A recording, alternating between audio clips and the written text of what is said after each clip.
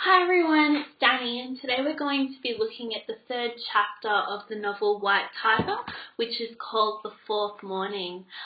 When you're listening to this lecture, I want you to make sure that you're taking notes. It's okay if you want to pause the lecture at any point to write down something, or if you've listened to it already and you want to fast forward, that's fine as well. But it's really important that you write down something concrete so you have something to take away from this lecture today. So one of the first things that I wanted to point out to you guys is something interesting about the structure of the novel. So we already know that this novel is epistolary, so essentially it's a series of letters that's written from one character, Balram, to another character, the Chinese premier Wen Jiabao. And something interesting to note is that Balram is often writing either at night time or in the daytime. And it's interesting because it kind of builds on that theme of darkness and light, and that sort of theme is embedded throughout the entire novel. So it can be darkness in terms of evening, or it can be darkness in terms of the corruption that exists inside of all of us. So that's just something small that I want you guys to keep in mind while you're reading through the novel. Chapter 3 is a pretty interesting one because it starts to get into the kind of political corruption that is inherent in this version of India that Adiga is showing us. And it's an incredibly corrupt sort of an environment that Balram is growing up in. And I guess there's this sort of central question that is inside the book, and that is, well, is Balram born evil or is he born bad, keeping in mind some of the evil that he's done, like killing Mr. Ashok, his employer, and also stealing and some of the other things that he does? Is he born bad, or is it his environment that makes him bad? And that's kind of a debate that's spread throughout the entire novel, and I guess it's up to the reader's interpretation. But chapter 3 is a chapter that really starts to explore this kind of idea. So just on that first page of the chapter, on page 79, when it says, "For the desk of, but we don't really need these formalities anymore, do we, Mr. Jiabao?" It's interesting, isn't it? Balram kind of has this almost seductive tone. Like he's really intelligent and he's witty, and he has this kind of cynical attitude towards the world. Like he expects the worst and he sees the worst in it.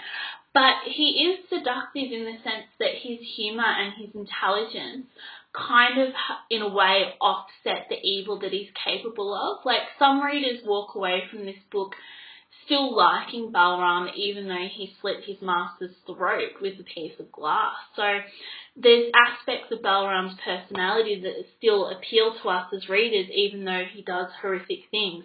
He's a complicated character. He's a realistic character. He's capable of good and bad, and I guess that kind of divide is something that I want you to keep in mind.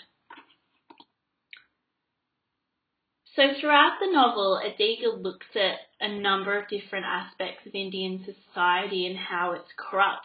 So in the first or the second chapter, Balram sort of describes the school that he goes to when he's a child in Lakshmanag, and he talks about how the teacher siphons off some of the money that's meant for the school children in order to make a better living for himself.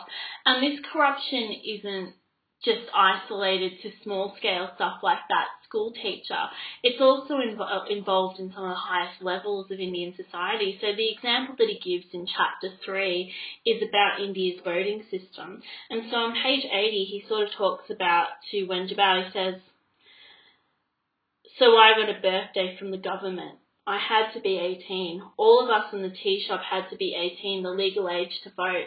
There was an election coming up. The tea shop owner had already sold us. He had sold our fingerprints, the inky fingerprints which the illiterate person makes on the ballot paper to indicate his vote." If you pause and think about that, it's actually pretty horrific.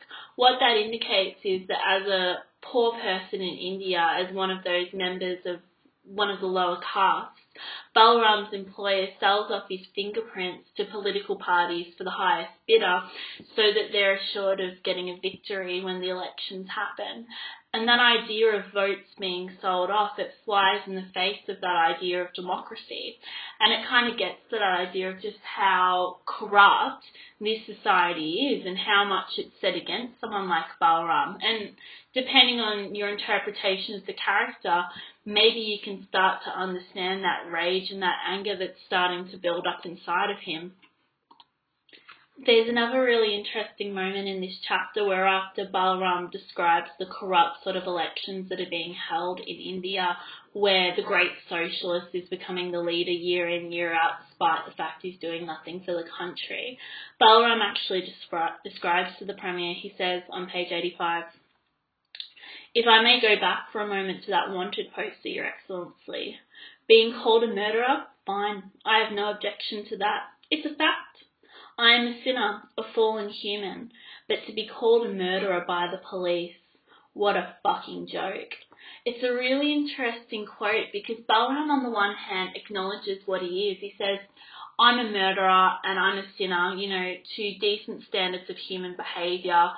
I'm something awful, I'm something reprehensible. But he also points out the hypocrisy of this society, where in a world where your fingerprint will be sold off to the highest bidder, the police have the right to call you a sinner when what they're doing is actually more corrupt and more awful, arguably, than what Balram does. And so this is a novel that likes to highlight that idea of hypocrisy and it likes to attack it. And I think that it uses Balram as its mouthpiece to attack all the terrible things that happen in a corrupt society.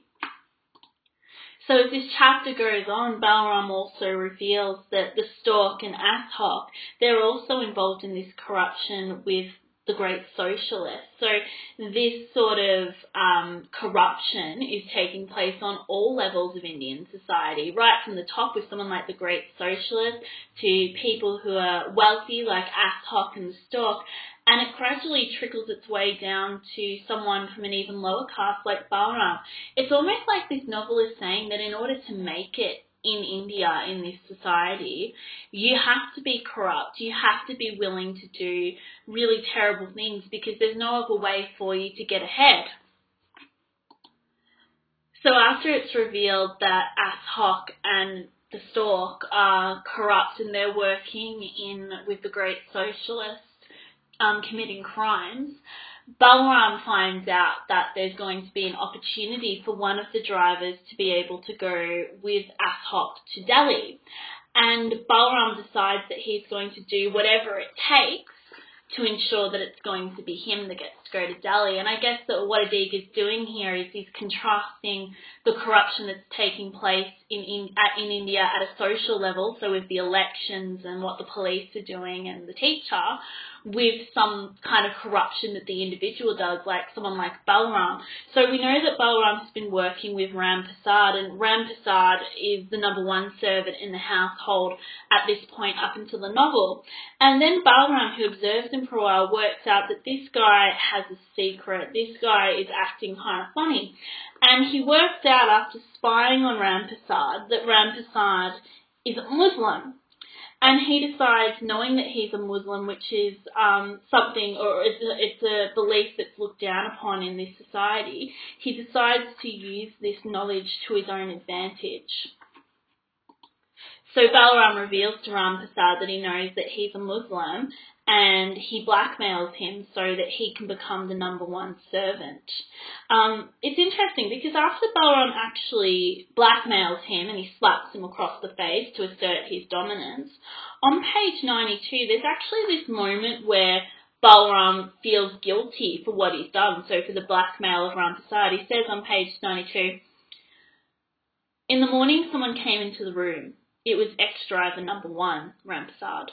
Without a word to me, he began packing. All of his things fitted into one small bag." So Balram's taking over ownership of the room. He's going to have the better room as the number one servant now.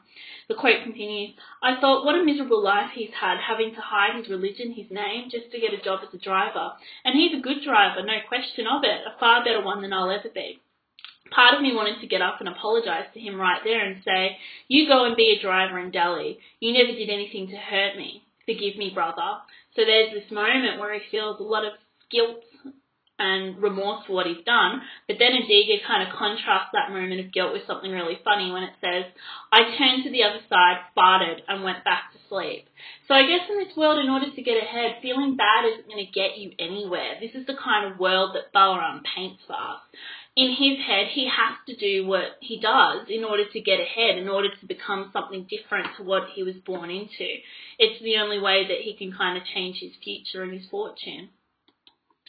So if you remember that I said in an earlier podcast that this is a novel of settings, of locations, and every time Balaram moves, whether it's from Lakshmanarg to New Delhi or whether it is anywhere else in the novel, all of the settings represent a different change or a growth in Balaram's character. So if you look at the end of page 95, it says,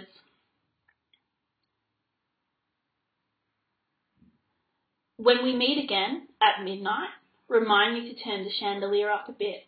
The story gets much darker from here. And so he's foreshadowing that things are starting to become even darker in terms of his story. And that use of foreshadow makes the reader, I guess, excited or interested to see what's going to happen next. So that's the end of our podcast for today, for this chapter. Make sure that you've written down some notes, and if you have any questions at all or you're confused about what we've gone over, feel free to email me or Facebook me or speak to me in class.